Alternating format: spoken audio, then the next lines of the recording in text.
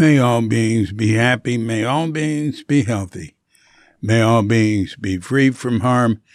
May all beings love life. May all beings awaken.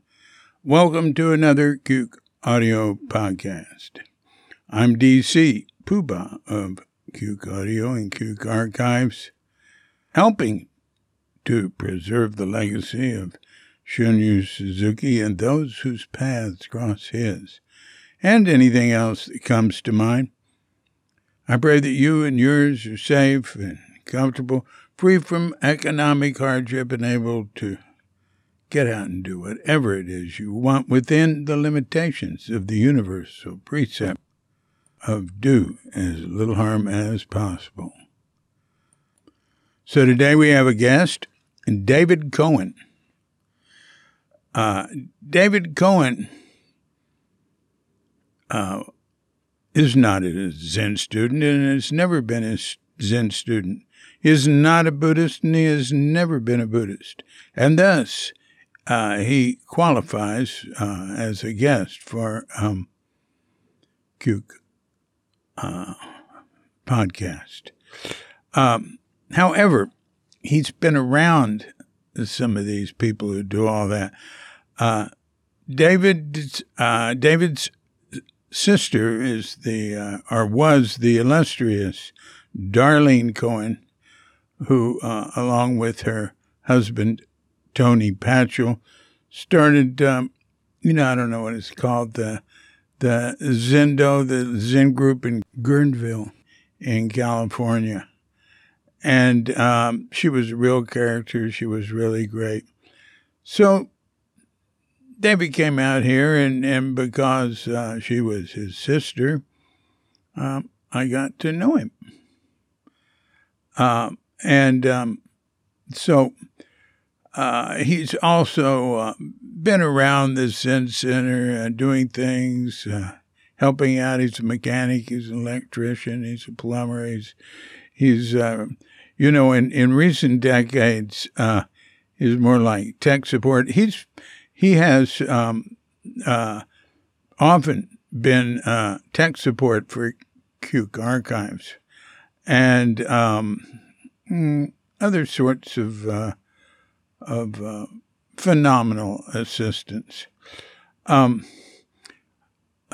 He's really good at diagnosing things.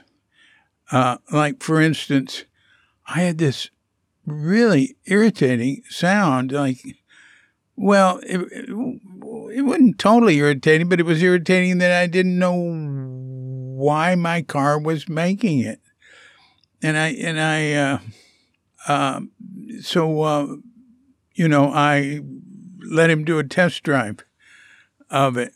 And he came back and said, "You've got luggage rack flute." And what it was is I had a luggage rack. I always put luggage racks on top of my cars. Even I had a little Honda Accord. It was a really nice car then, when they were just coming out in demand. And I had the dealer put a luggage rack on it. Anyway, this was a Toyota. Probably a Toyota Tercel, yeah.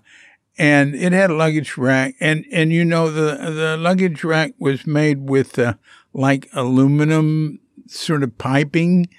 And I think it was like square piping or rectangular piping. And the plugs on the front ends, or maybe the plug on one of the front ones, and maybe on the back it'd come out. So as the car was driven, he explained to me, the wind going through it turned it into a flute, and it was playing. Anyway, he figured that out right away, and nobody else had. So I always thought he was really good at diagnosing things, and so I thought I would share that with you. So David and I have been in touch, and socialized quite a bit from around 1980. And so I called him before I was going to call him for the podcast. And I called him the day before just to, because we hadn't talked in a long, long time, And so we talked 2 hours. So I thought, all right, we have it out of our system. But actually, for this podcast talk, I had to cut 30 minutes out of it. And a lot of it, is, if you're listening to this podcast because you want to improve yourself or attain enlightenment, it might be disappointing. In fact, it might be disappointing with any of my podcasts because we're actually an anti-self-help organization here at Cuke Archives. But you might find it instructive in other ways. So he talks about being at Green Gulch Farm as the mechanic. And, he says it wasn't that long, like a year. But he was there a lot. And some of the things he mentions were in other years, I know one of the things he said was 1983. And so anyway, early 80s, I'd say around Green Gulch. No, I can remember him at Green Gulch in 85, 86. So, he'd come in and do things to help. He wasn't coming there to practice meditation. He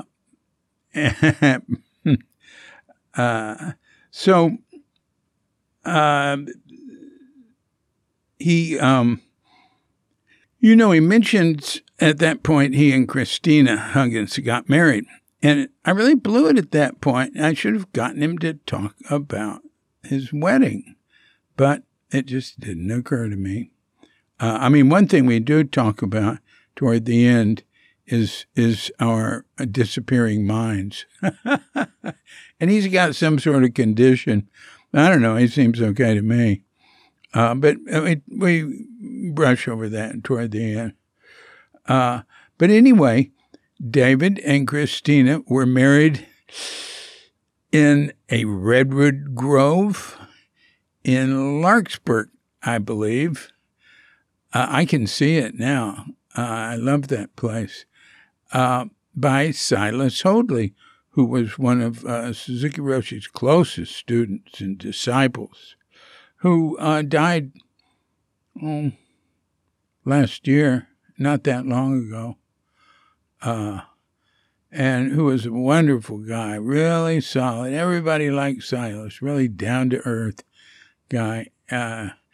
And so God, he probably would, David, if I brought it up, he would, and there are things to say about the wedding, but I can't remember what they are. Put them in an email, David. And I'm going to make you a little page now on Cuke.com. Maybe you already have one to put a little bit of this stuff on. But here, at the wedding, after the wedding, Silas gave David and Christina the wedding, it was like a Xerox of the wedding ceremony. And it was mainly, it was very short, but, Silas said things extemporaneously. All right. I'm just reading it off in Cuke.com. I just wrote in the site search box, David Cohen wedding Silas, and it came up. All right. Wedding message.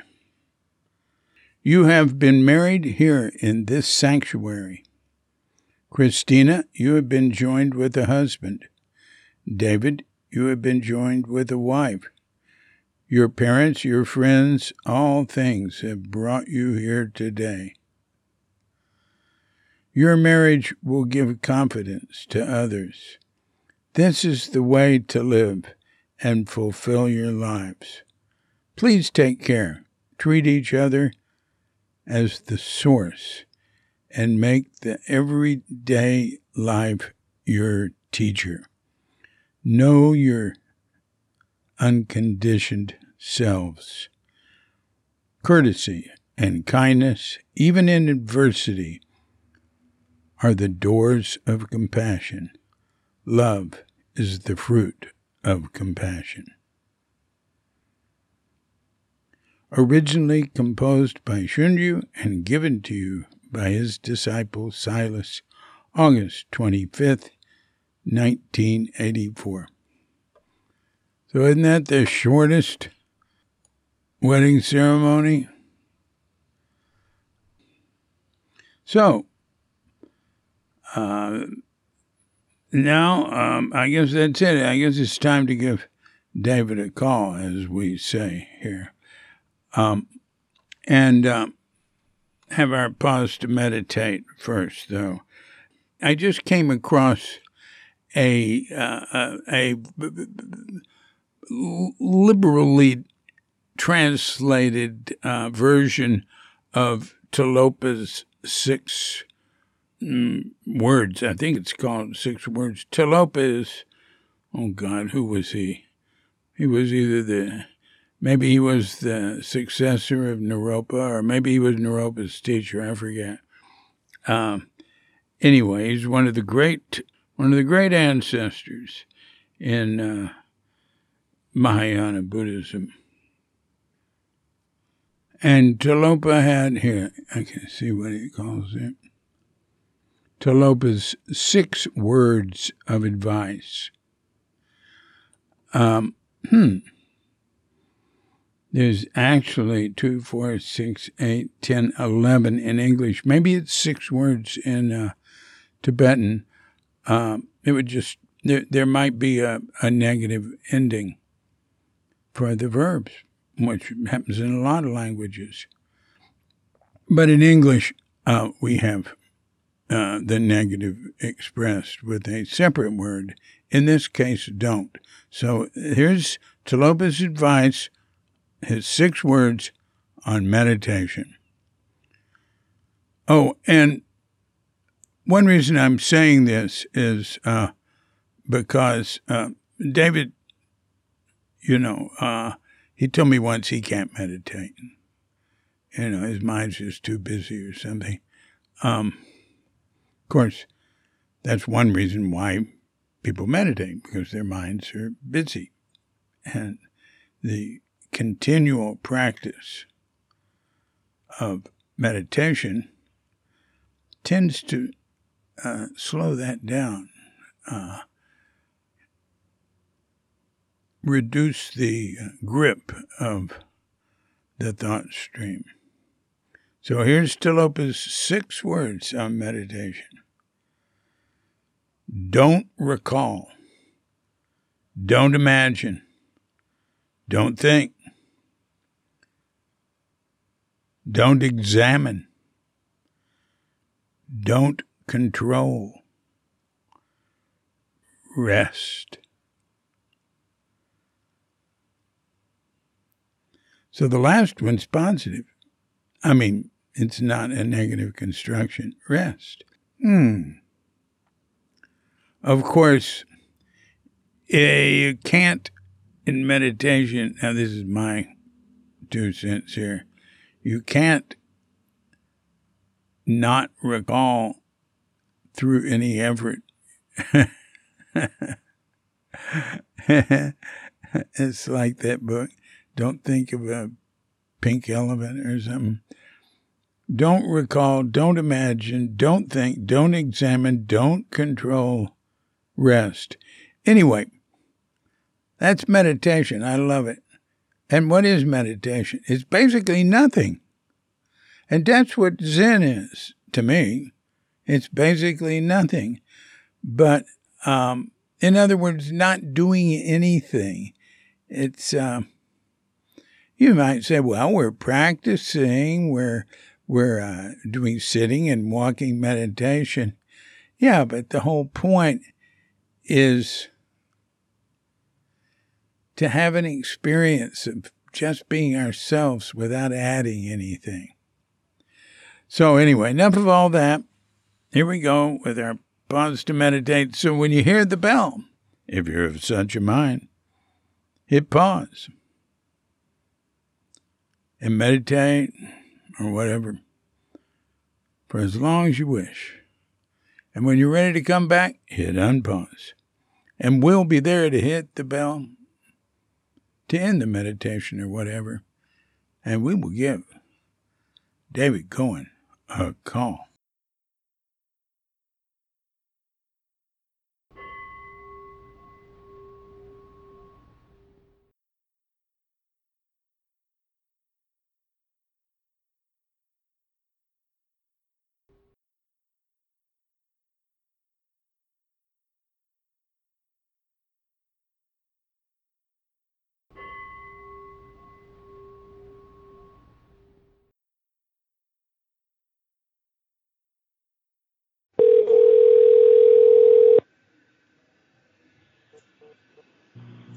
Hello there. Hi. How you doing? Hi. You're someone I wanted to talk to for one of these podcasts because you are you've been a fly on the wall a lot. And so I'm sure you'll have your own unique perspective of the Zen Center, just one angle. But tell me, what are you up to these days? How's it going with you? Actually, not a whole lot. I've just gotten out of a tumultuous relationship in a very final way in that she died. Yeah. And I'm sort of been picking up the pieces from that and figuring out, the lessons there and this and that. And so basically that's all an excuse for I haven't done shit lately. But I very happily have some plans. I'm going to embarking on a trip with one of my very oldest friends. And, it's been a long time since I've been on a road trip. Where? Looking forward to it. Where? Across Canada. Really? What month? What month are you going to start? June. Oh, yeah. That'll be good. Yeah, he lives in Vermont, and he's coming west with his paramour, and they have a little travel trailer, but she's involved in some other business, and she's not going back with him.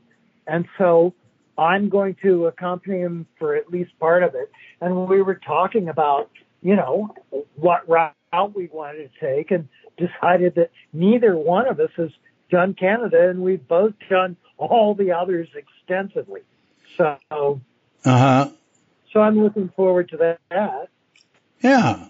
Well, I think I can cross the entire country and not have to worry about being shot.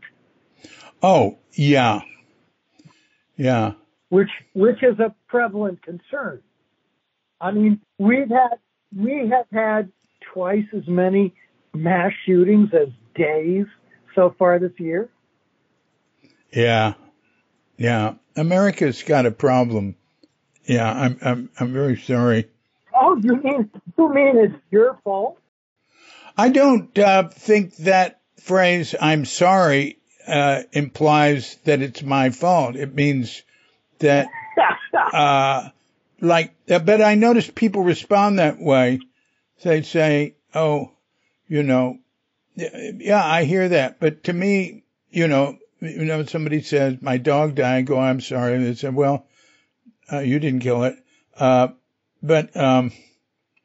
Yeah, well, I should say, I feel your pain. No, I should say,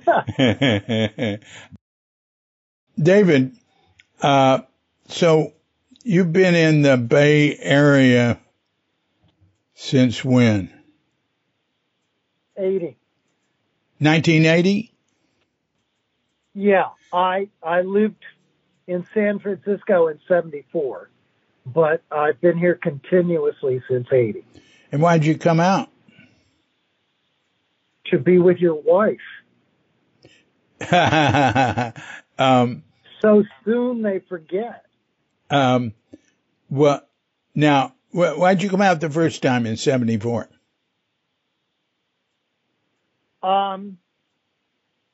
Why indeed? It was more the culmination of a cross-country odyssey. Mm-hmm. I basically built the very first RV there ever was. I got a step van and put a kitchen in it and made beds that folded down and had a TV and electricity and yeah, I mean, I did it up. Wow. And came out west. Who? And basically. Who? Who was? Who and you left? No, I came out with Heidi and her son, Greg. Oh, yeah. Yeah. And I didn't take to San Francisco and moved back in not quite a year. Moved back east. Yeah. But you knew somebody in San Francisco. Well, Darleen, actually, when in 74, Darleen was at Tassara. Yes, your sister. I mean, that's one connection. Darleen Cohen. Yeah, but I mean, but no, I didn't have anybody in San Francisco other than Darleen, who wasn't there. Uh-huh. Did you see her at all on that trip? I think in passing maybe once or twice, but we didn't spend any real time together. No, so the one time I was in San Francisco, she was at Tassara. 74. I was there in 74 too. Interesting. So what was really interesting is that I found out that an old friend was also in San Francisco in 74, and if we had known each other were here, we would have certainly hung out, but we didn't know each other were here. Huh. And only found out years later. Oh, that's funny. That's funny. Now you say you came out in 1980 because of My Beloved First Wife at the time. Well, she was a great excuse. I was basically, the 80 was not a good financial year. I was in business for myself. The phone had stopped ringing. I was sick of winter, and I met your wife. Where? And, when? Oh, and more importantly, Zen Center offered me a job, and I'm like, all right, I have a girlfriend and a job there, and I have winter and shit here. I wonder what I'll do. Yeah. Now, all right. So, if Zen Center offered you a job and you knew Diane, you must have come in contact with them in 74, right? No. How did that come about? Oh, because I came to California every year to visit Darleen. Oh. So I had hooked up with Diane at Christmas time prior to my coming out in May. Oh. And that was 1980. Oh, wow, yeah. Well, it would have been Christmas 79, and then I moved out in 80. Wow. Now, I would like to make this clear. She was she's now Diane back then, and I separated in 76. So you met her around that. Did you meet me? Didn't we meet? Yes, we met very soon after. We met at that Christmas time visit. You called her, and I was there, and you guys talked, and she hung up, and she said, "My husband's on his way over," and I'm like, "What?"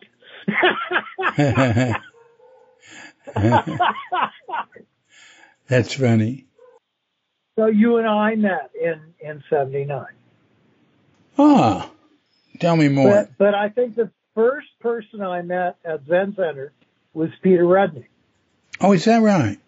And how did you meet him? I was visiting Darleen. I was dealing cocaine. I was doing way too much cocaine. And I was a good boy. I didn't bring any with me. But when I came out, Darleen was at Green Gulch. And I think I was staying at Green Gulch. But I couldn't sleep. And I just wandered out to Muir Beach and watched the ocean. And I believe Peter came out, was down at the beach, also feeling, ocean meditative, and we just started shooting the shit. And if I remember correctly, got high. But yeah, back then he just he was the he smoked pot daily when he was at Green Gulch, and people knew it. He sort of kept it down to the lower fields. But when you say you were dealing too much coke, you mean on the East Coast? Right. Yeah. And you came to the West Coast, and you had trouble sleeping. Yeah. Do you still have trouble sleeping? That's funny. We had the poker game today, and that came up with the poker game. That people were talking how they were taking naps and the like. And I went, I'm the oldest person here, and I'm seldom asleep before 2 a.m. And they asked the same question. They said, well, do you have trouble sleeping? And I said, well, that's totally dependent on whether or not you consider staying up till 2 a.m. trouble. I don't. I've always been a night owl. So basically the main reason I don't get to sleep till 2 is because I don't even start thinking about it till 1. Yeah, but that depends on how much sleep you get. Well, right, because I don't get up till 9, so I get 7 hours. Yeah, but I do remember you talking about having trouble sleeping. I'm a lifelong insomniac, but I've just I gave in. Yeah. I don't consider it a problem. I just went, well, quit pushing the river. Yeah. So you were there around Zen Center. What did you think? Do you have any observations?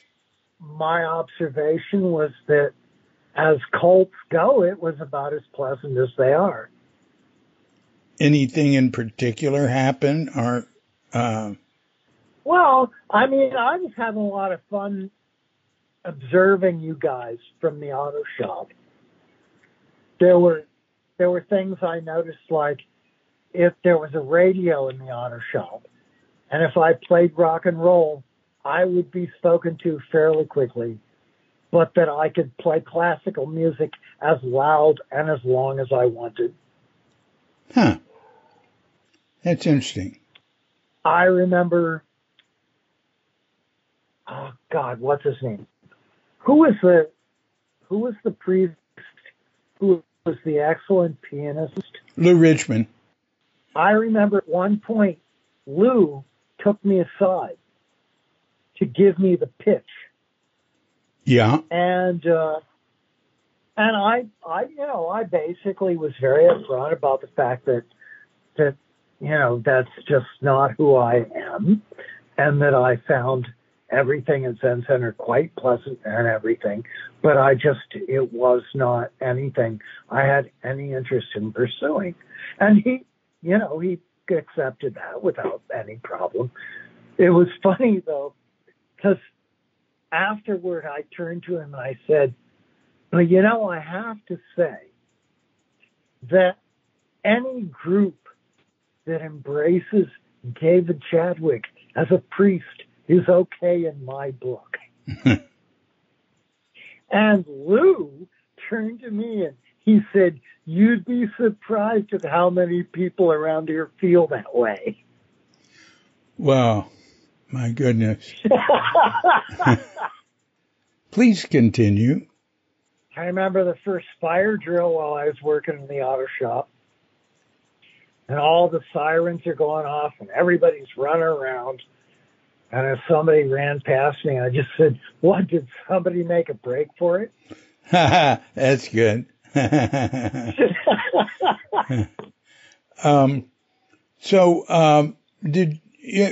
you knew Richard Baker, who was the abbot then? Yes. And I remember one thing he said to you. I think he said it to you, or he said it to you and Darleen when you were together. Do you remember? Well, I know he said that we were the most alike of any siblings he had ever met. Yeah. That's it. Yeah, and he just went right down to the limp.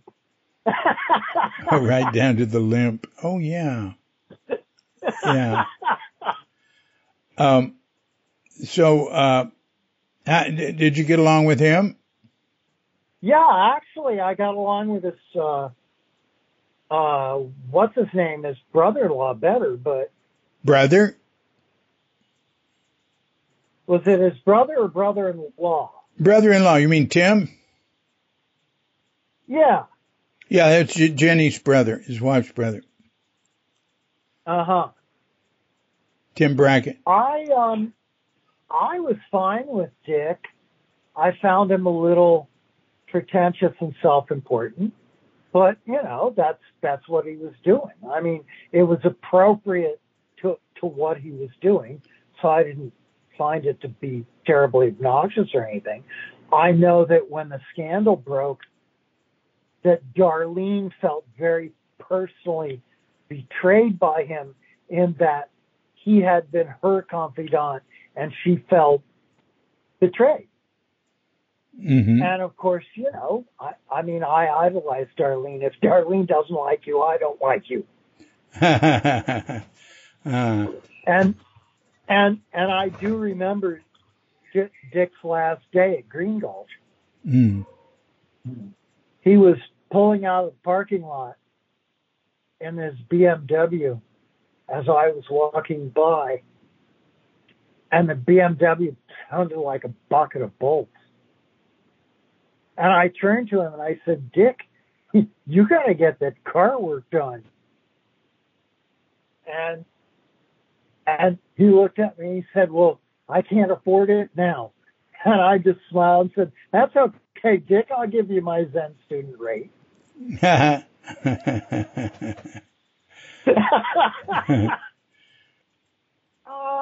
Well, it's so nice working with people who you can just straight out deal with. Like when Mark was work leader. Yeah, Mark Alexander. Yeah. I remember going to Mark one day and saying, Mark, you need to double my hourly salary. And he said, why is that? And I said, because the amount of work you'll get out of me at twice the money will exceed. The work you will get out of me will exceed the money you're paying, and you will save money. And he said, okay. Huh. Well, you were probably getting very little. Oh, yeah, of course. Yeah. Because, if you are anything but a slave there, you're making a lot of money. Yeah, right. Yeah. Hmm.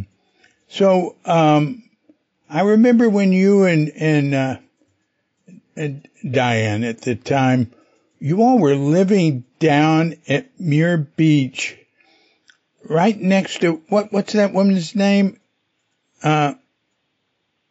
Annie. And you had Ann Balfour. Ann Balfour, and she had a son. What was his name? She had 3 sons. Yeah. But the one who lived there was, God, I'm trying to remember. He was a little autistic. Yeah, right. he ended up working as a mechanic's helper for me. Oh, what? You don't remember his name? God, I even visited them in 2010, my cross-country trip. In New Mexico? Yeah. Wow. Annie's dead now. She died 3 years ago. Oh.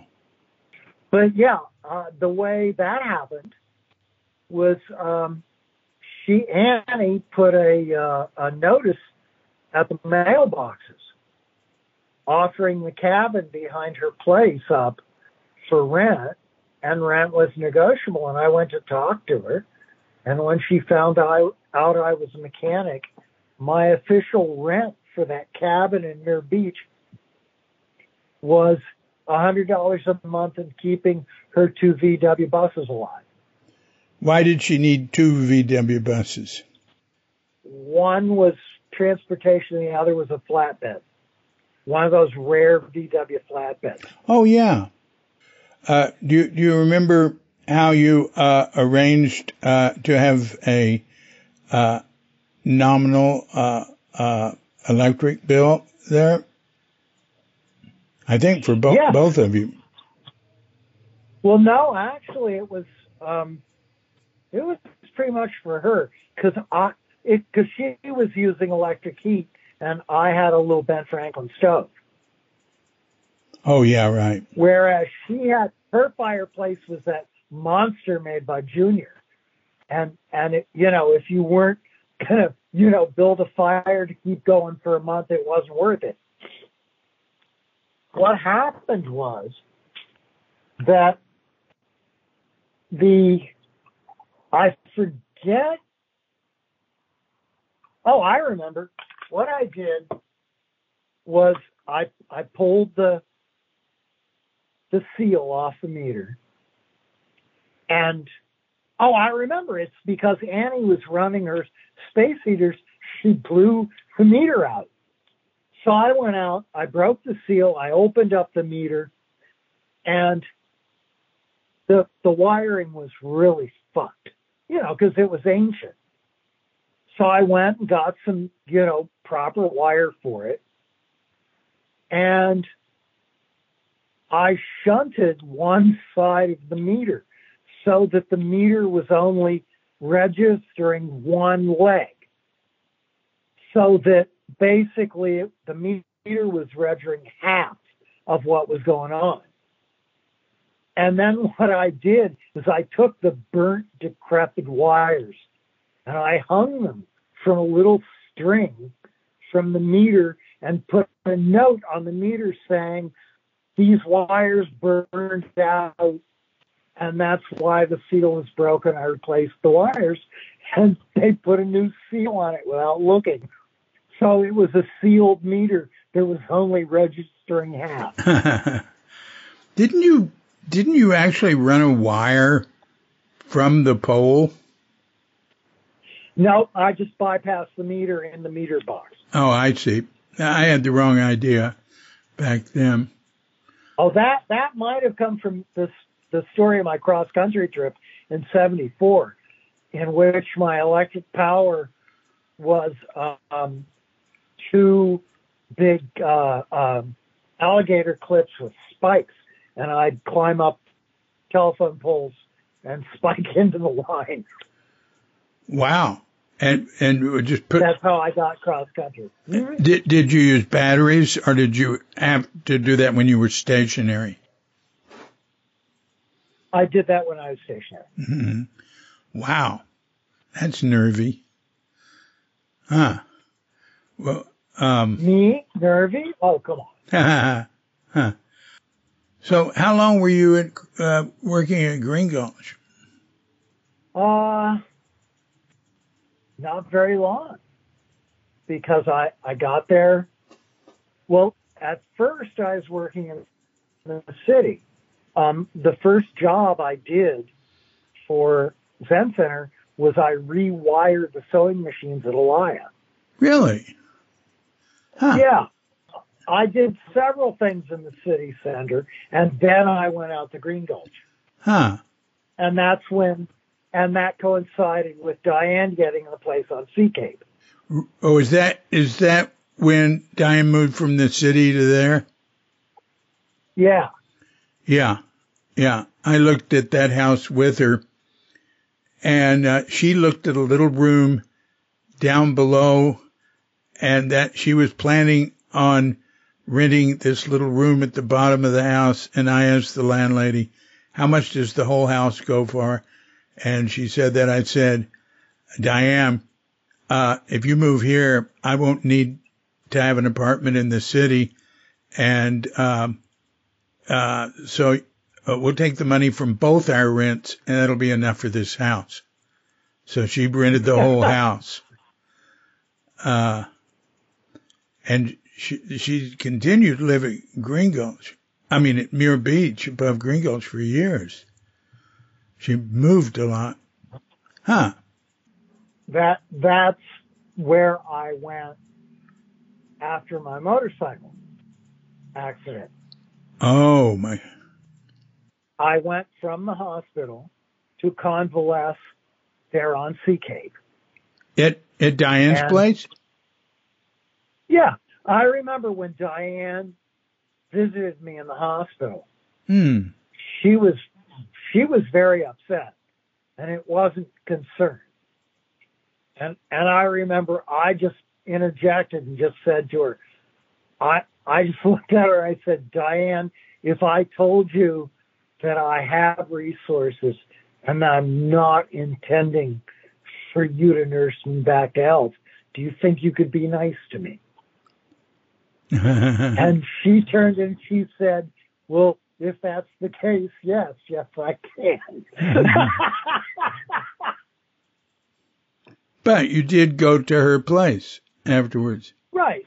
But I made it clear that, that was just where I was going from the hospital.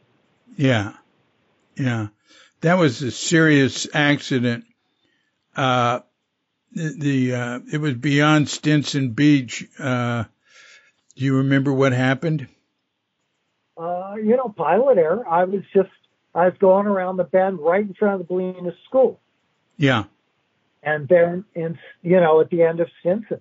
And I was on that curve and hit the guardrail and screwed up both ways. First in hitting the guardrail and second in not getting my leg up fast enough. Oh, yeah. Yeah. It was fun. I was visited in the hospital by a group that wanted that guardrail taken out. And indeed, if that guardrail hadn't have been there, I would have just ended up in a field going, shit. Yeah. Oh, that's interesting. Yeah. And I talked, there was a woman who was a waitress at the Sand Dollar in Stinson, and Katrinka was a waitress at Sand Dollar back then, who said she was, she was a paramedic or something. She said she was the first person to you. And she said, yeah, I remember that. She was great. I love her because they take you the mountain road to Marin General. So you go over the Bolinas Road. Yeah. Which is all twists and turns. And I've got a dangling limb. And that is not a fun road with a dangling limb. Wow. She was great because I'm there in the back and I'm going, shit, this isn't like the movies at all. I'm not going numb or passing out. This just hurts like hell. And she said, yeah, that's the way it really is. And she said, if it's any consolation, the more pain you're in, the better shape you're in, because it means all your nerves are alive and working. Yeah. But at a certain point, we're hitting bumps and going around curves. And she turned to me and she said, come on, you're a biker. You can teach me some words I don't know. Come on, start really cussing.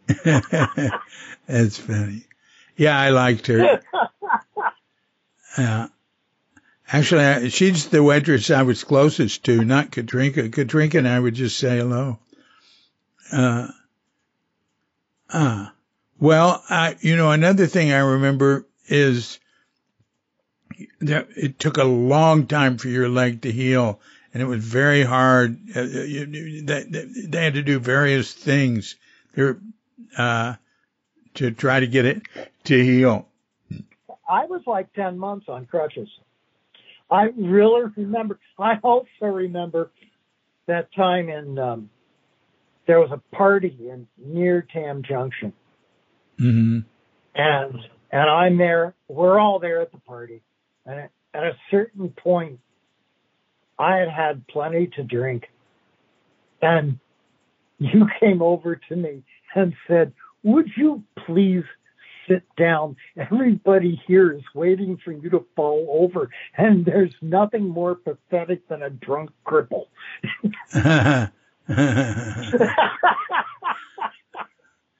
That's at a party at Tam Junction, huh? That's funny. Yeah. Another contact you had in the Zen world was you lived in the room in the back of Steve Stuckey's home in Mill Valley for quite some time. Right. That's when Greg, my stepson, moved out here, and Steve Stuckey and I were single fathers together. Oh, yeah. Boy, you and Steve Stuckey, what a combination. Really? I remember when I asked good old uptight Mennonite Steve Stuckey if he minded if I grew pot in the backyard. And he said, "Let me think about it." Uh-huh. And he came to me the next day and he said, on one hand, I'm really against the drugs. But he said, on the other hand, I like the idea of you growing it for yourself. So, yeah. Oh, that's funny. That's funny. Well, he was very, very open-minded and tolerant. My God, he had Renee Pate staying in a room. I mean, Renee Pate was there. He was like on parole from prison, or if that wasn't prison, he'd been in maybe that was before prison, but he'd been in some sort of trouble. I mean, Renee he had a violent streak. And once Steve came in and saw Renee shooting up, he said, "Renee, we had an agreement you wouldn't take drugs." And Renee said, "But it's the weekend." And another time Steve sees Renee, he's putting on a gun. He's wearing a gun on a shoulder strap, right? And Steve said, "Renee, you can't stay in this house and have a gun." He said, "Well, a guy needs protection, I mean, they're just these two different worlds, much further than you and Steve. But you and Steve, I mean, that's quite a leap there, because Steve was like, he was pretty righteous dude, but he was actually tolerant of the kids smoking pot. Remember when my father bought me that gallon of wild turkey, and that was the night you saw the UFO? No, I don't remember it. Oh yeah, you drank a whole bunch of wild turkey and saw a UFO on your way back to Muir Beach. But in any case, that was during the flood, and we had like 2 feet of water going through the house. I do remember that. As a matter of fact, my most vivid memory of that was you and I were in my room listening to music, and we were sitting on the floor, and you turned to me and you went, "That's weird." And I said, "What?" And you jumped into the air, and when you came down on the floor, water squirted from the baseboards. And you said, "I thought we were floating." I said, "What?" "I thought we were floating." Well, more than that. And you detected that we weren't on the ground. Wow. But what was funny was after we drank all that and you went home, I got Steve Stuckey drunk on his ass. Really? Oh, Yes. Wow, what a corrupt. And we were never saw him in anything but a very clear state. That's pretty good. Oh, we were sitting in the kitchen with, it wasn't just with 2.5 feet of water below us, but we're sitting in the kitchen, knee high in water that's flowing. It's coming in the kitchen door, going through the middle room into my room and out my door. There's a channel going. Yeah. And I'm, and I'm giving shots to Steve, and Steve's really drunk. Yeah. So at a certain point, Steve looks at me and he's got this horrible panicked look on his face. And he says, "I'm going to be sick." And I just looked at him and I gestured to the water flowing by and I went, "And the problem is what?" And he just turned his head and barfed into the water and it went by, Wow. Wow.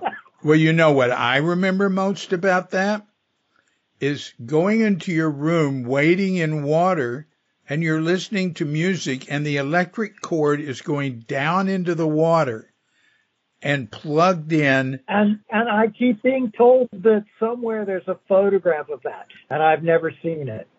Huh, that would have been good. But you would have had to have a video with sound. That there was actually, you were hooking right. up to electrical outlets underwater that you were standing in. And I said, how could this be? I didn't think this was possible. And what'd you say? And I said, California has incredibly soft water. And water, as people don't realize, water does not conduct electricity. The minerals in water conduct electricity. Distilled water will not pass. Yeah, that was quite a flood. Yeah. Yeah.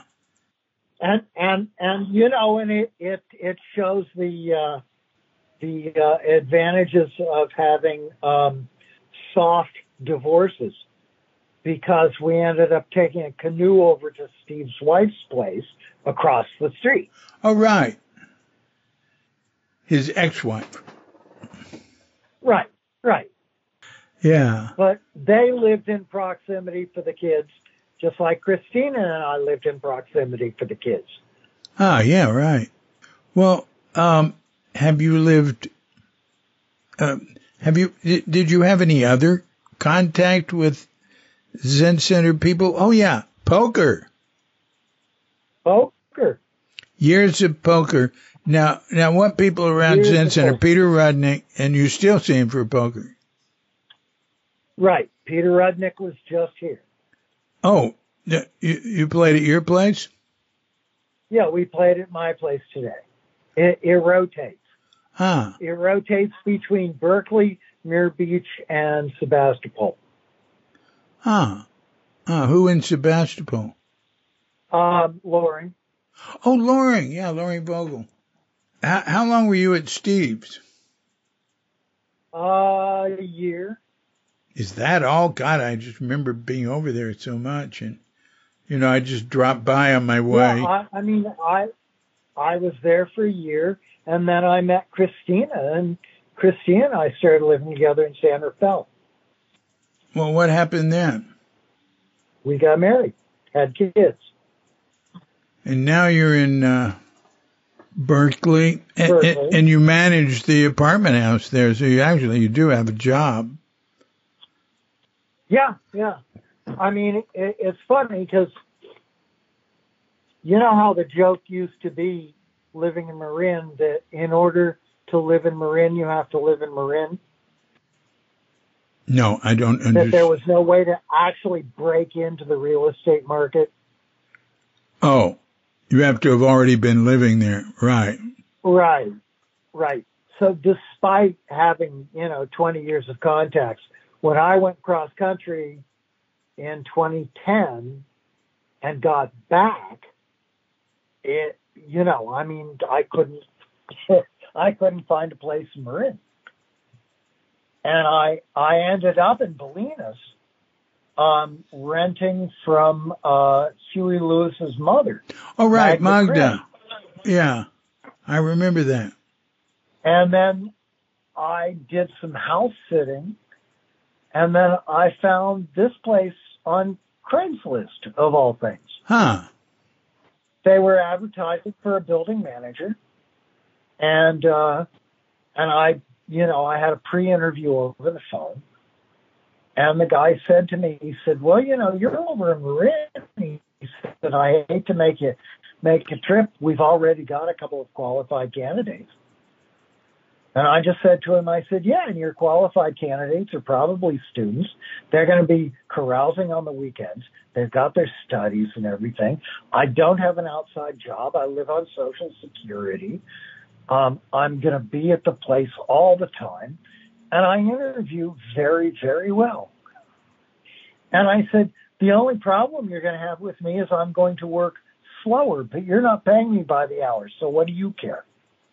And I got the job. That was a long time ago. 11 years. Ah. You and Darleen come from, where were you born? Columbus, Ohio.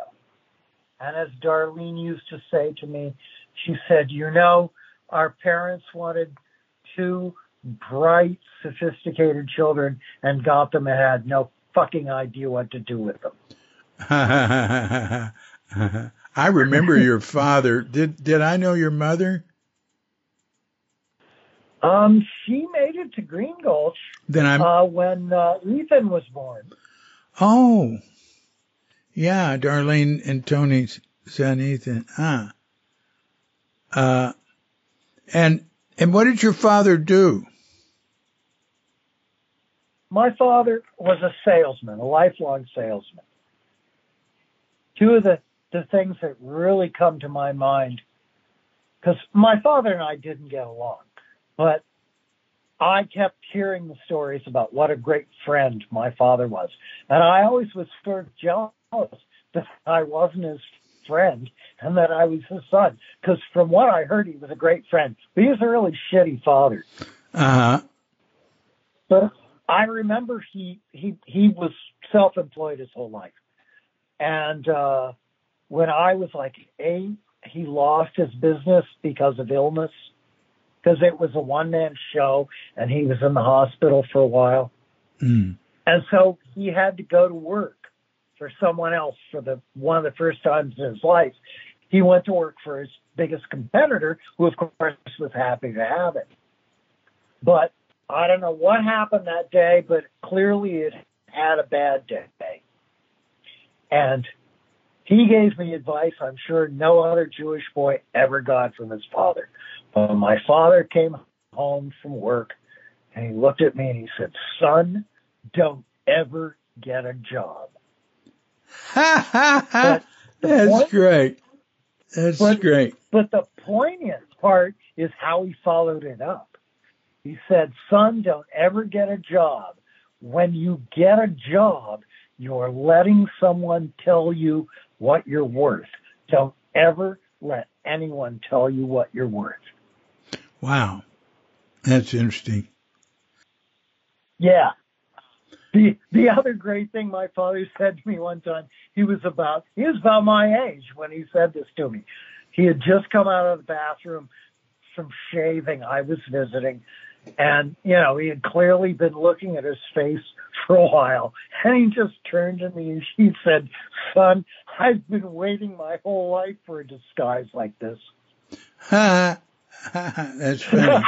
Now, here, I have what did your father sell? Anything and everything. When I was growing up, he was, the consummate traveling salesman. He had a van, and he had clothing and appliances, and it was one of those deals where if he didn't have it, he could get it. He charged more than the local stores, but he brought it to your door, and more importantly, he gave you credit. And he was on your doorstep the day the welfare checks came out to get his $2.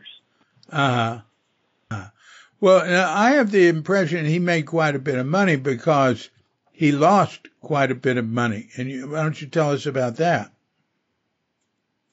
Well, I was sick of Vegas before I was old enough to get in the casinos. I mean, that was family vacation, was Vegas. Mm-hmm. Darleen and I always used to say, no, take us to Monte Carlo. You want to gamble? Fine, take us to Monte Carlo. Yeah. But I don't know. I mean, he won and he lost. I remember right after he died, Darleen said to me, she said, well, I guess we'll never see Majorca. And I'm like, what? And she said, oh, you didn't know, did you? And I know what? And she said, remember when Mom and Dad went to Spain and Mom really fell in love with it? And I said, yeah. And she said, well, Dad bought a villa in Majorca with some winnings. And I'm like, what? I almost inherited a villa in Majorca? Well, what happened? And she said, he fell on hard times and sold it. But, there for a little while, we were in line for a villa in Majorca. Wow. And I just turned to her and I said, what nasty things did I do to you that you had to tell me that? That I don't have a villa in Majorca. Yeah, that's funny. Well, so what did you do with your father's ashes? Some are on my bookshelf. Yeah. Right now. Yeah. Others I took to Las Vegas. Yeah. And I'm going to scatter them in the casino, right? Yeah. So I figured you had him in life, you can have him in death. So I expected a commotion. And I was, me, I'm not shy. I was all prepared to be dragged out kicking and screaming. Nobody got near me. And we all know every square inch is covered by cameras. And as I'm doing this and there's nobody, if anything, people are avoiding me, I realized I'm not that bright. People do this all the time. And they learned that we kick and scream and yell when you approach us, and they just sweep the carpet after we leave. Huh. Do you remember getting a room there and what room you got and how much you paid? No, I remember I went to Circus because I knew it was cheap, but that's not where I spread the ashes. All right. Here's what you told me. You said you went to a, hotel gambling casino, and you told them, right, huh? It's MGM. And you told them you were your father's son, and he had died. Oh no, that is a completely different. I used to meet up regularly with my best friend from high school. Yeah. We would meet in Vegas because he owned a stereo store. He was my Sony connection. He owned a stereo store, and he would go to Consumer Electronics Show, and he would pay for my flight and hotel because he had me bogusly on his payroll, and he could take me off his taxes. And so the only time we got together at all was we'd meet up in Vegas. But the Consumer Electronics Show is at New Year's, and, Vegas is a big deal at New Year's. So I fly in Vegas. He picks me up at the airport. And he says, I really screwed up. And I'm like, what? And he said, well, I didn't make any of I just spaced it out. I didn't make any of the reservations in time. I think we're going to end up in Spurs. And I said, no, let's go to the MGM. And he said, I've been to the MGM. And I said, no, let's go to the MGM. We go to the MGM. I asked for the manager. My father had been dead for like 3 or 4 years at this point. I go to the manager and I said to him, I said, look, I'm not trying to pull anything, but my friend and I were trying to get a room in Vegas, and my father's Joseph Cohen of Columbus, Ohio. So he goes off in his office. He comes out. We not only get a room, we got full comped, meals, everything. Yeah, that's what I remember. As a matter of fact, yeah, and as a matter of fact, my friend and I are having dinner for free in the restaurant, and my friend turns to me and says, God, I knew your father was a gambler, but he said, I had no idea. And I just looked at him and I said, yeah, I wonder how much this meal really cost me. Right. That's the emphasis I remember is you felt that your inheritance was fattened the coffers of in Vegas. But yeah, well, and did you ever gamble there any? I dabble when I go to Vegas. I'll do a little slots. I'll do a little this and that. And if I have $50 for an entire trip, it's a lot of money. I'm not in any way bitten by bugs. You have this thing we do. We go to Reno. We see like a show we wanted to see. Well, they were running things with the train and the MGM in Reno, where you could go to Reno for a weekend, see a show for only a few bucks more than it costs you to be home. And Christina and I, we have children, we're doing that pretty regularly. And we found that, a great adjunct to our trips was we'd get pitched for timeshares. And, and we do it because it was usually like $50 or something. And, and we're not going to buy. And, so it wastes a couple hours of our time. But we're getting, $25 an hour. We're fine. Yeah. So we'd let them pitch us.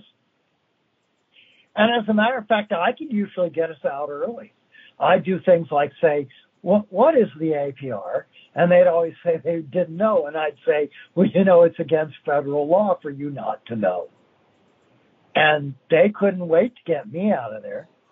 That's funny. Yeah, I've done that. It's very tedious. Very tedious. That's done all over the world. Trying to sell you timeshares, and you've got to give them like 2 hours to give you a pitch. Oh, and Darleen and I got dragged with our father for a timeshare pitch in Acapulco. Yeah, I had it done in down there, Puerto Vallarta. Yeah. So, yeah, I never gamble a cent when I'm there, but I've stayed a lot in Vegas and Reno going through, because it's sort of fun for a day or two. Yeah, it's fun for a day or two, but especially if you don't have the bug, because then, there's nothing worrisome. Yeah. The other thing about my father, being a high roller was that, when I finally did get to be of age, it got more interesting to go to Vegas because we'd go to shows. And because my father was, a high roller, the first 5 rows in any show, none of those people are paying. Uh-huh. They're all comped. I saw Roy and Siegfried sitting where I had my palms on the stage feeling for the trap door and couldn't feel it. They were amazing. Uh-huh. But the other thing about Vegas shows that you don't think of unless you're there. And that is, okay, so you're in a Vegas show, so sooner or later you've got your high-kicking nude chorus girls. Ah. Well, think about it for a minute. They are directly above you because you're on the edge of the stage. They are dancing their hearts out, sweating like little pigs and kicking their legs. And you learn very quickly to put your napkin over your drink. Wow.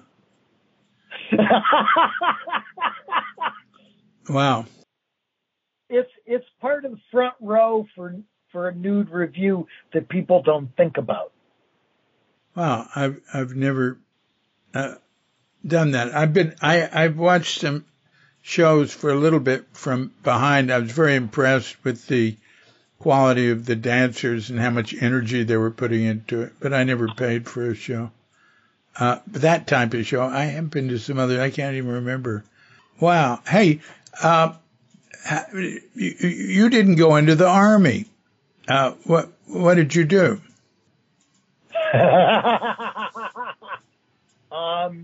I had the time of my life not doing it.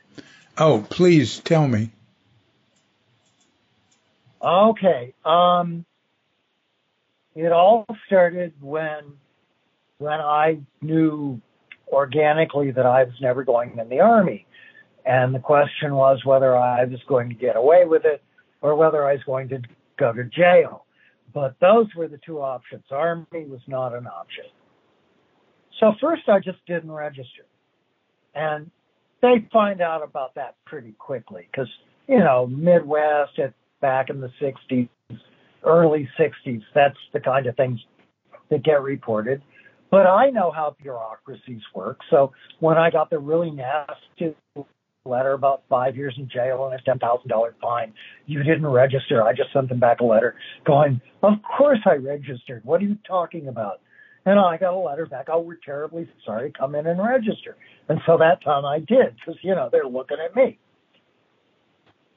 So I registered. What was it? I got drafted. Oh. And but I refused induction. I was, I think, the second person ever in Ohio to refuse induction. Really? And I was extremely political at the time. And I mean, to the point that the day before I refused induction, I cut off my shoulder length hair, shaved, and wouldn't go anywhere without wearing a suit because I knew the press was going to be hounding me. And I didn't want people to be able to go, oh, that damn hippie. Huh. I lucked out. I got this, I got a nationally known labor lawyer doing his pro bono. And when I went in to see him, he even said to me, he said, I was expecting some weirdo. And he said, you've got this really well thought out and all. And he said, but, he said, I don't really know anything. And I said, that's okay. I said, I've been in touch with the American Friends Service Committee, and they're prepared to send you everything you need, and I've got a phone number for you. And he went, great. But that isn't actually how I got out of that. Until I was arrested for refusing induction and not allowed to leave Ohio. I had been living in New York, working with national mobilization. Against the war. National mobilization against the war. Yeah, no, national mobilization against the war in Vietnam. Right.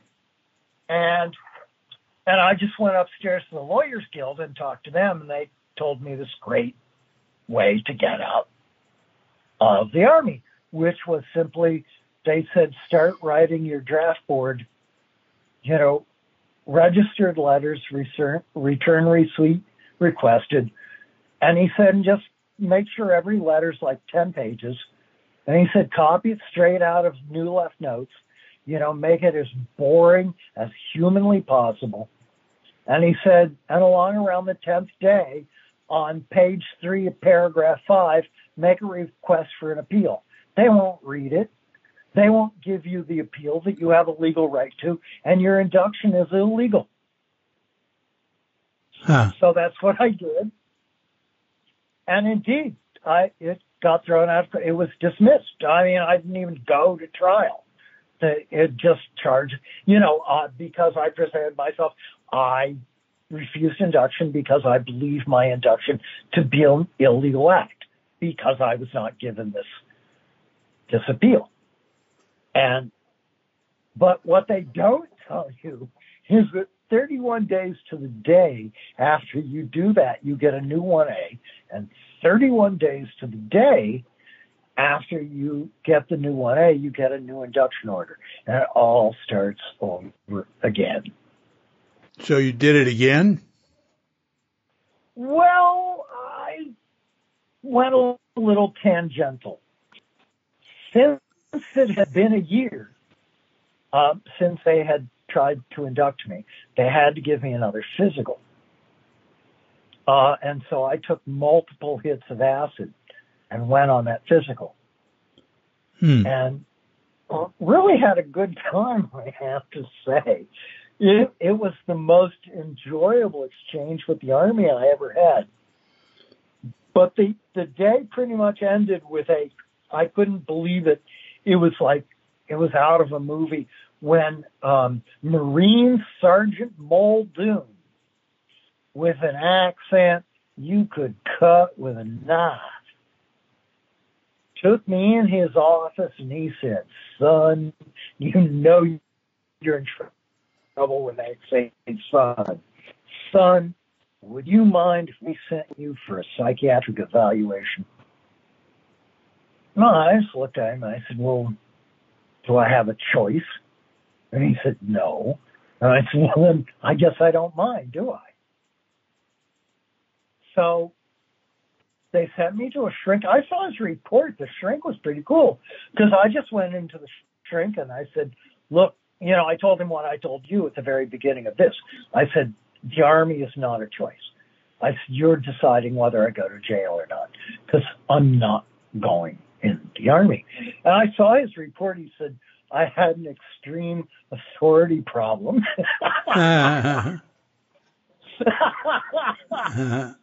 But in any case, he wrote me up and I got a 1-1, which is a temporary psychiatric.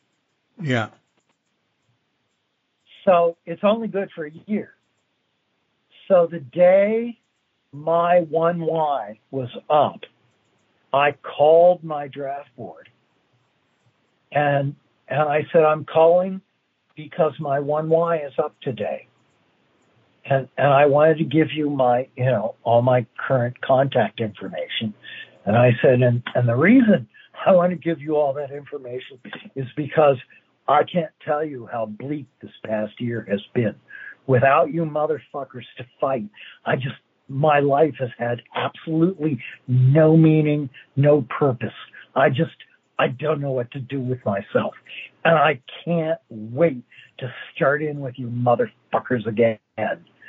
I never, ever, ever heard from them again. I didn't get a 4Y when I turned 35. I just never heard from again. I used to tell that story when I was draft counseling. And I said, what I learned here was that there's this very, very, very thin line of being more trouble than you're worth. Yeah. Yeah.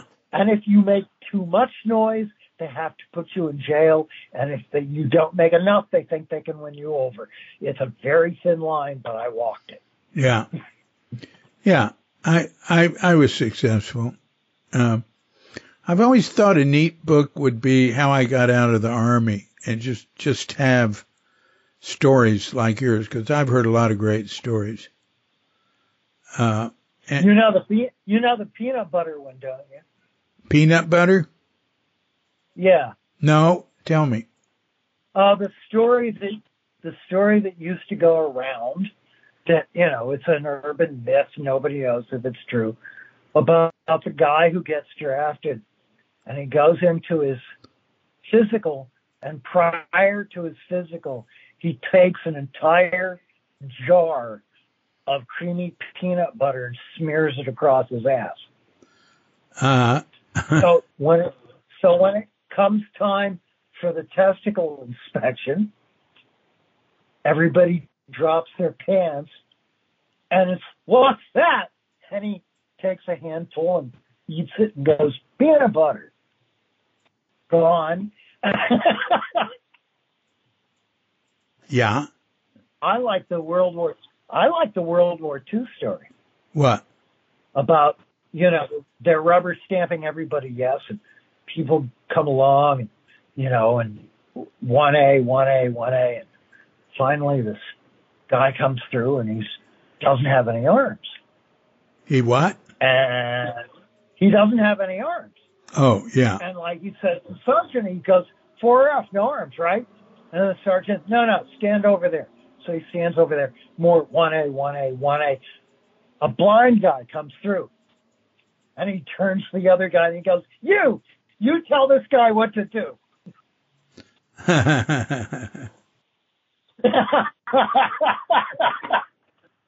You come from Ohio. Did you go to any college? I went to Boston State College.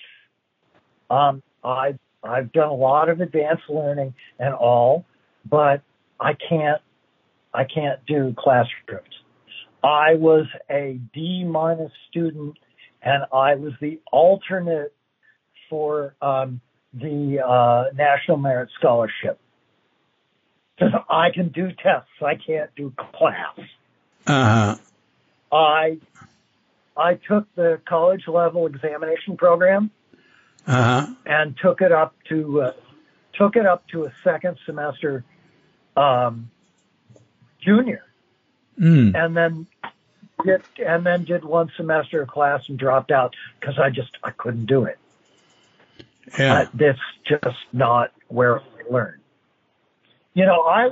I was ADD. I was ADD in the days when ADD was you're not working up to your potential. That was ADD. Me too. I understand that. Right, and I had adolescent onset migraines. You're just trying to get out of school. Oh, that's terrible. Well, is there any ground we haven't covered that you would like to touch on? Well, I love the fact that everybody always assumed that I was going to be very Buddhist because of Darleen, whereas whenever Darleen and I sat around, we joked about the fact that we used to joke that between us, we had the entire universe covered because I dealt in the physical and she dealt in the spiritual. So we were totally complementary.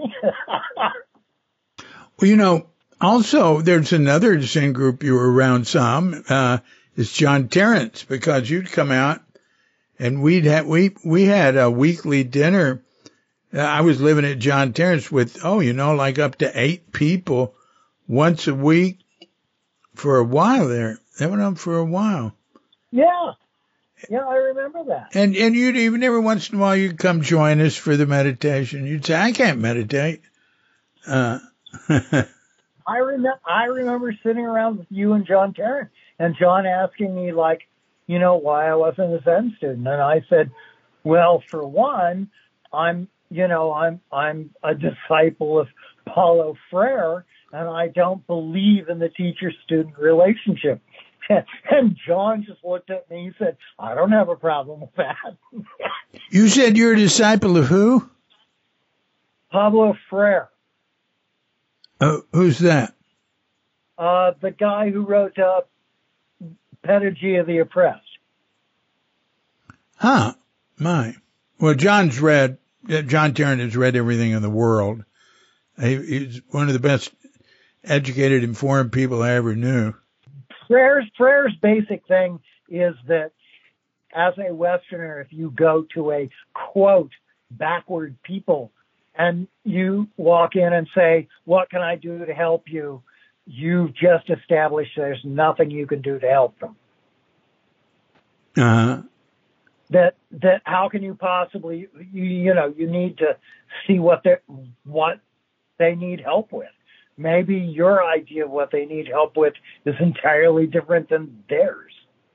Maybe it's an outgrowth of my inability to deal with classrooms, but I'm not big on teachers either.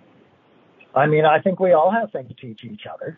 And I acknowledge that there are people who are gifted in imparting that knowledge, but, up to a point.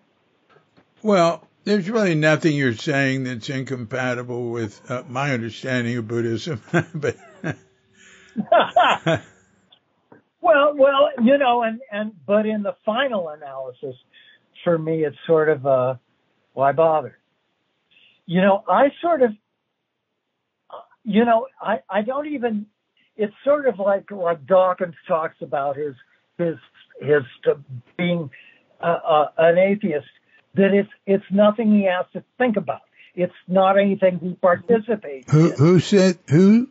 Dawkins says. Oh, Stephen Dawkins. Atheism, that it's not something you have to actively do to be an atheist. And it's sort of how, it isn't, when I say it's my mindset, it's nothing I think about. It's not like I'm thinking in opposition. It's just, I'm not a joiner. I think I'm here to figure it out, and if I find things along the way that make it easier to figure it out, great. But I don't want to be taught.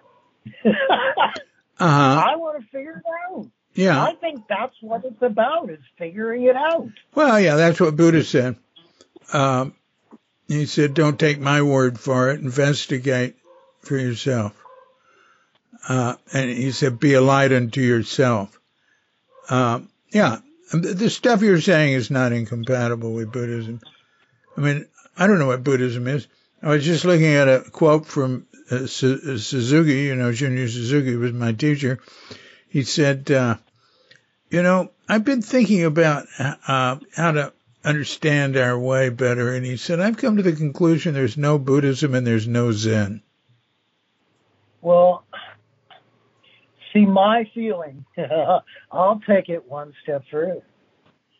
Is there no Buddhism, no Zen? But there's no Buddhism, no Zen. Yeah, I think that's also quite compatible.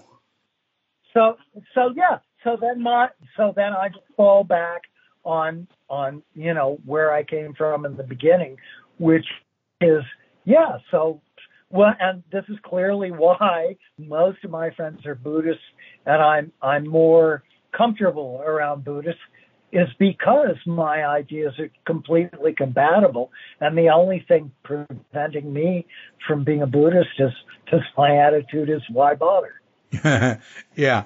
Well, I remember early on at Tassajara, I think this when I was head monk, 74, a guy came to Tassajara as a guest student for, 3 days or something. And then he talked to me. He said, I think his name was Pierce Johnson, he said he was the chaplain for the 5 colleges in Pasadena. I can't remember what they are. Claremont colleges, maybe. And he said he goes out and joins various groups to see what they're like, and so he can understand. And he said every one of them, he asked people, what have you gotten out of this? What are you doing this and that?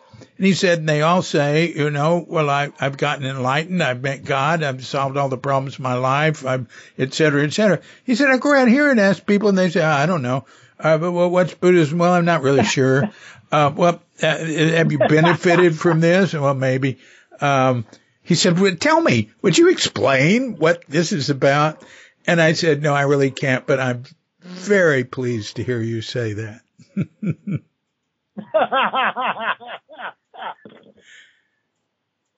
Well, and it seems to me that the adage that represents is the whole thing that, it's a horrible thing to know things, because when you know something, all learning stops because you know it. Yeah. Yeah. So when you say you know something, what you're really saying is, I can learn nothing more about this. Yeah. Yeah. It's interesting you brought up Richard Dawkins, because, he has written and thought a lot about religion and atheism and all that. He's a little, he really has gotten into it in depth somewhat, a little bit, but still mainly what it's about is countering the idea of believing in in having strong beliefs in, mainly in there being an individual being that we call God, that's like, literalism. Almost all the anti-religious stuff I see is they're just countering literalism, which to me is the enemy of actual spiritual practice. And believing things is a trap. I mean, you can believe for a little bit or believe relative things, for a while it's all tentative, but being fixated on something, that's just, I don't know. That's what the Bible calls worshiping graven images. Well, one of the more interesting things I heard him ever talk about wasn't to do with religion. He was talking about why we haven't contacted anyone in outer space. Mm-hmm. And he's like, okay, we're talking about incredible distances, but he says, at this point we also know that there are billions of Goldilocks planets. So really, why? So he said, well, all right, let's take the Earth as an example because it's the only one we've got. So the trip from running water to a species capable of communicating off planet is about 4 billion years. And he said, but then consider what science is. He said, science is formalized curiosity. And he said, and there is only one end game there. The only thing that will stop science, because its appetite is insatiable, is when it discovers something it can't control and it kills everybody. Yeah. And he said, so if you take the 4 billion years it takes to go from running water to being able to communicate off planet to the amount of time it then takes to destroy your society is a geological nanosecond. Yeah. And that's why we haven't heard from anybody. He's angry they all destroy themselves. Right, before they can get discovered. Yeah. All right. Well, yeah, various people have various thoughts on that I will not get into. Yeah, I always thought the science versus faith thing that they put on, TV with debates, I always thought it was stupid. Yeah, science versus faith. Yeah, That's I mean, and plus, the way it's framed, it just makes science another religion. Yeah, well, to me, because that's how they're approaching it. To me, my understanding, I mean, religion's a dirty word. I mean, it's a word with too much baggage to use, and so is the word God. But whatever it's called, spiritual Protestant, it's empirical. It's scientific. There is absolutely no conflict with science and actual non-fairy tale oriented spiritual practice. There is no possible conflict because science is about phenomena. Well, I always fall down on the side of science, but on the other hand, when I hear people speaking of science as some great, wonderful, holy thing, I remind them that, when they are the atom bomb, it's a sizable who elected to the testing saying there's definitely a chance that you could ignite the atmosphere. Right. They thought it might. There were betting on it. Basically, scientists Oppenheimer and Allison will chance it. Right. And it happened again in England when they said, no, hydrogen bomb ocean, you're going to ignite it. And that, we'll chance it. So that's your wonderful, science will make everything better people who chance blowing up the world twice. Right. Just to see what would happen. Right. I remember reading about that, because I've had some involvement with anti-nuclear weapons stuff, much more than anti-nuclear power. And I've said about you. Yeah. That Hamlin Piper gun. Right. The World Suicide Club. The first A-bomb experiment, like you said, there were bets on what they didn't know how big it was going to be. There were some who thought it was going to destroy all of New Mexico. There were some who thought it might ignite the atmosphere and just kill everybody on Earth. But anyway, yeah. Hey, so what do you think about climate change? Right. Well, what's there to think about? Well, different people think different things. What's your observation? What's happening? My chief concern with climate change is as a parent. Is what? And Jeremiah and I have. Oh, you're a parent. As a parent. Yeah. Jeremiah and I have discussed this and we agree not that this will happen, but that probably the only thing that will redeem the human race is that some weather event, some sort of disaster will decimate the population. I'm talking like more than 75%. And that event, if nothing else, will buy us another, couple hundred years. Yeah. That's what Lovelock said. Lovelock, who created the concept of Gaia, that the world was a self-regulating being, and our entity. And I love it when people say, we're destroying the Earth. We're destroying the Earth. No, we aren't. The Earth will be just fine. It will find a new paradigm. It will find a new ratio that works. It just won't include mammals. Yeah. Well, there's some people that think, Jerry Brown, one of the most visionary politicians, he thinks vertebrates are, endangered.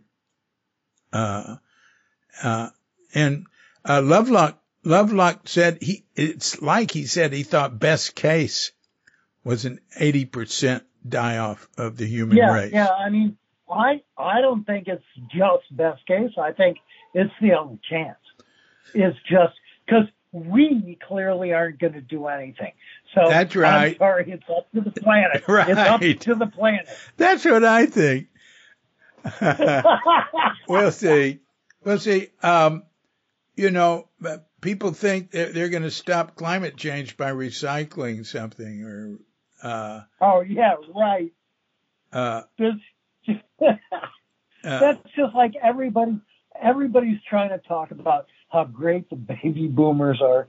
And the most sobering thing for me with baby boomers is that in recorded history anyway, and I know there's been little civilizations here and there that are exceptions, but I'm talking general rule.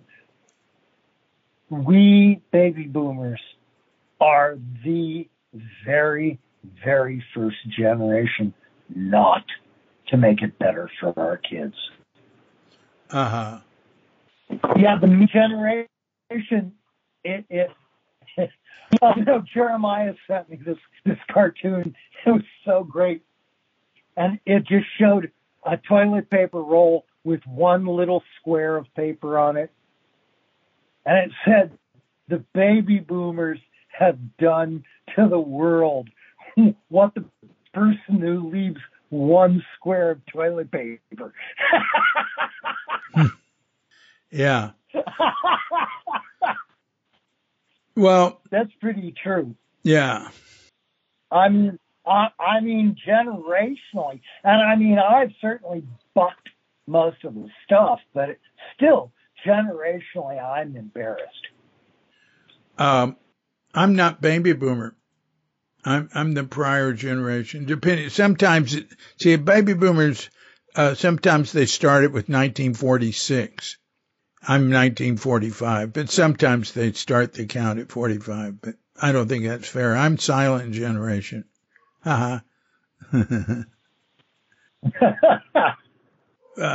We seem to have come to the end, here of the biosphere, not the biosphere, but, well, we're pretty much to the end of that, too. I was reading one place that said, even if we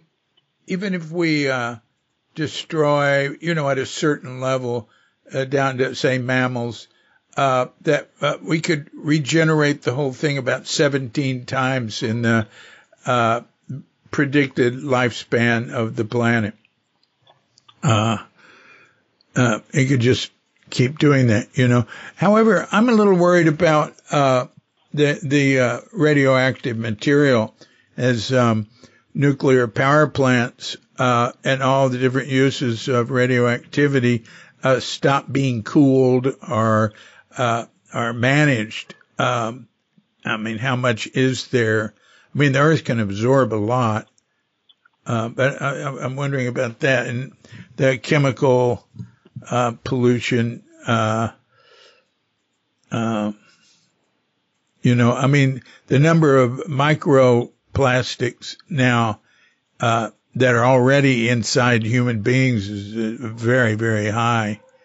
And oh yeah, of course you know, don't you, that you have more bacteria cells in you than human cells? Yeah, right. I know that, but that's not bad. That's normal. It's that we're getting, but not just microplastic. There's old things like mercury. Years ago, they were catching tuna in maybe 10, 15 years ago, they were catching tuna in the ocean to test them for mercury. And the level being so high, it was actually, if they threw the dead tuna in the water, it was already classified as hazardous waste. Yeah, I remember, because it was one of my favorite fish to eat. I remember, a 20-year period where you couldn't eat swordfish. Oh, why was that? Well, poison, mercury. Yeah. Well, the mercury is mainly from coal, isn't it? I'm not entirely sure. Yeah. There was. And actually, you bring up the water stuff with the water. Water's going to be the new oil. Yeah. I've been hearing that for years. But yeah. Oh yeah. Wars over water and stuff like that. I'm trying to remember his name. that friend of Frank Kilmer's. Oh God, I can't think. He was a younger guy, and Frank ended up stealing his girlfriend or something. In any case, he and I did a lot of California agricultural distribution. Yes. And his day job was he ran a solar company. And as a matter of fact, he retired from agricultural distribution a number of years ago because his biggest client was Saudi Arabia. And whereas he knew if he got busted here would slap his hands and he'd never get back in Saudi Arabia. And he was making too much money there to keep doing the illegal thing. But he made the point that his biggest client for solar power was Saudi Arabia. They know the oil's going away. Oh, that's really interesting. You know, another thing,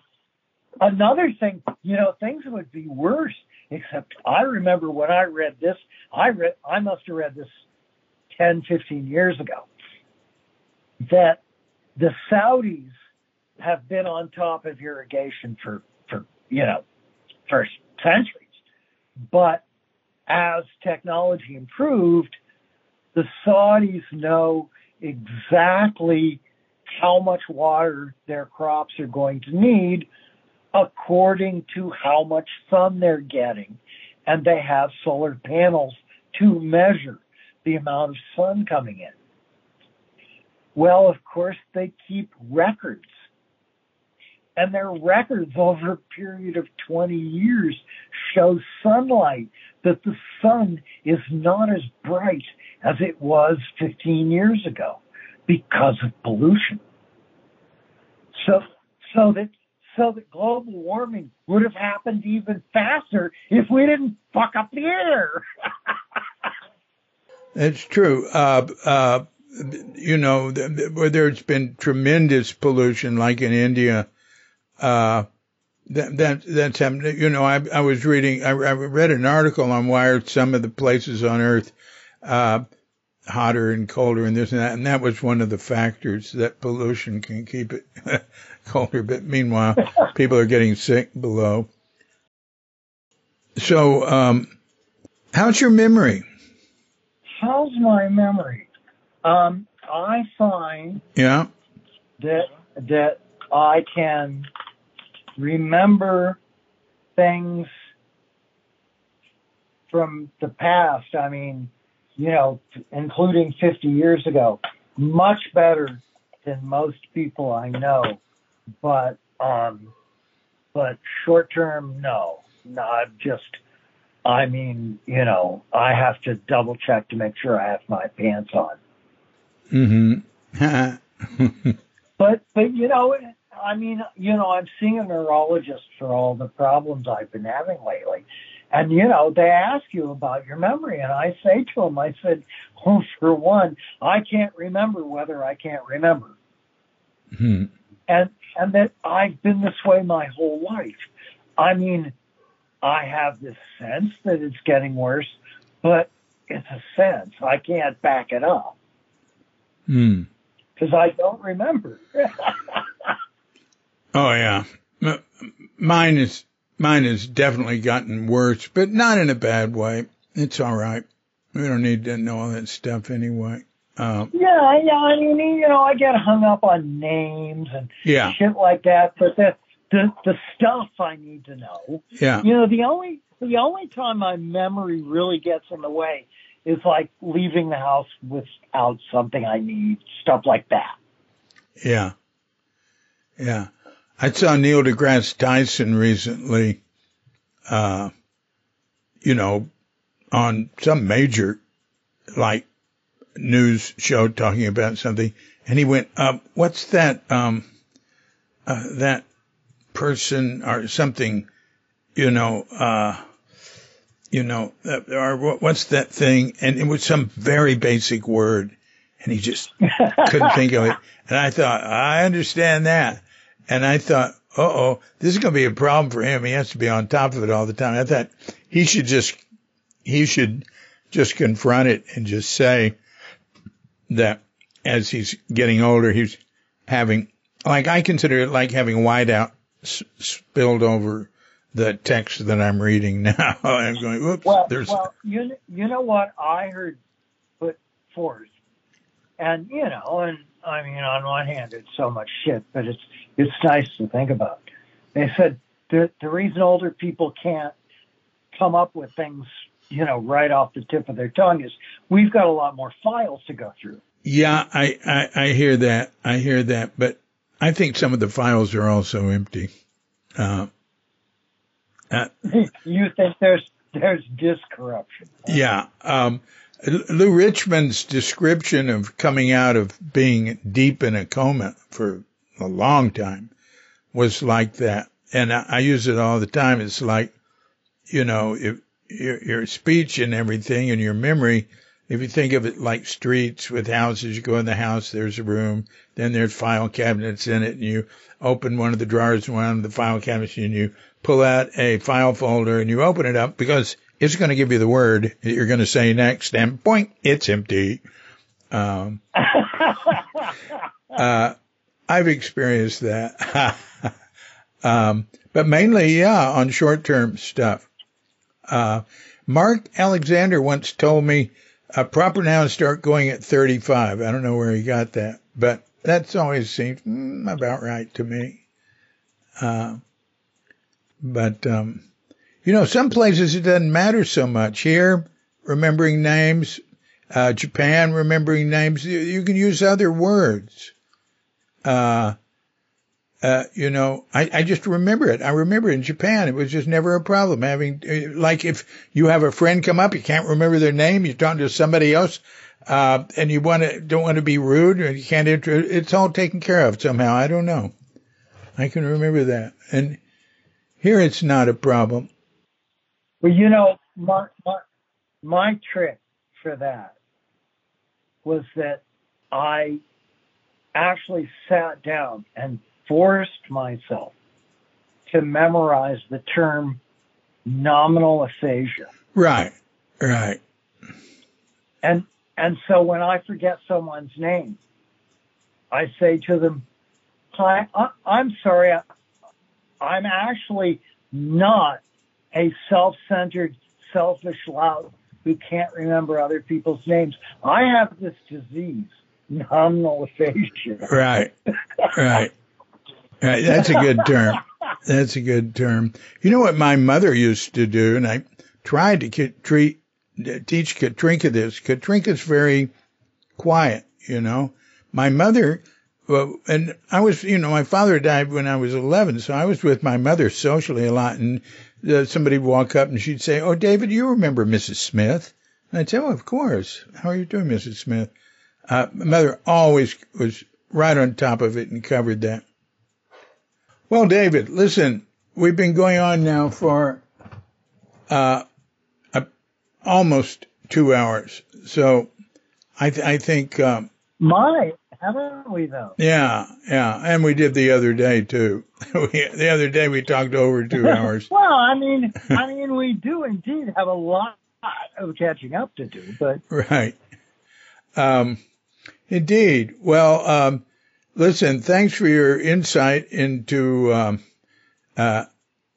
Zen Center, Zen religion, global warming, and getting out of the Army and things like that.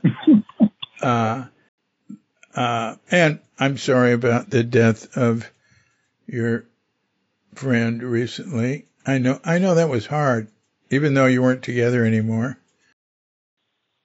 Yeah, well, of course, the animosity is the first thing to die. Yeah. As time goes on, I find her death affecting me more because I've let go of all the things that had us apart. Yeah. Yeah. When Liz died, when I was in India in 2011, and Liz and I broke up in 1985. Our 9-year partnership or whatever, it terminated then. And we were always, the first 5 years she was mad at me, but after that, we were very, very, very close. And Katrinka and I visited her before I went to India.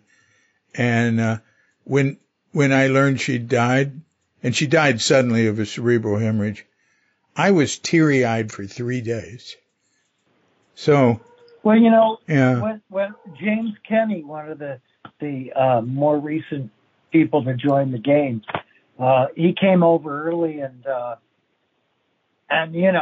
he offered condolences. He knew Molly, and he offered condolences, and I said, I said it's weird since we had broken up, and he was right on. He just looked at me. He said, "Look, this is somebody you cared about, somebody you loved, and they died.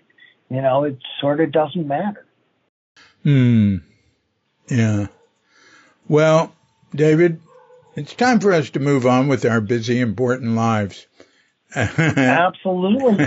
Think of all the people who depend on us who are suffering as we speak. Right. Indeed.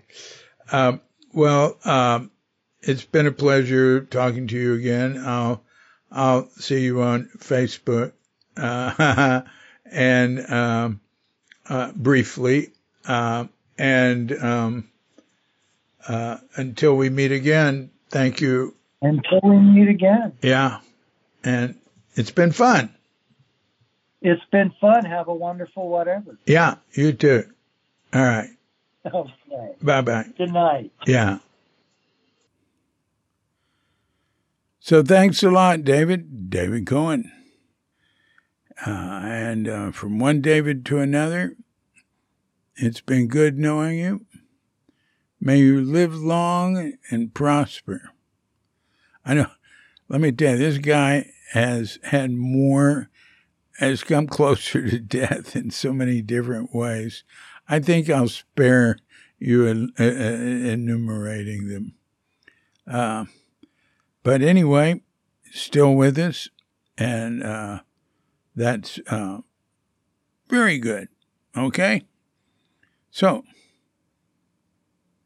this has been a Cuke Audio Podcast. I'm DC, Poobah of Cuke Audio and Cuke Archives, coming to you from sleepy Sonora with Dogget Bandita and dear lovely Katrinka, and we're wishing you and yours and all of us a grand awakening.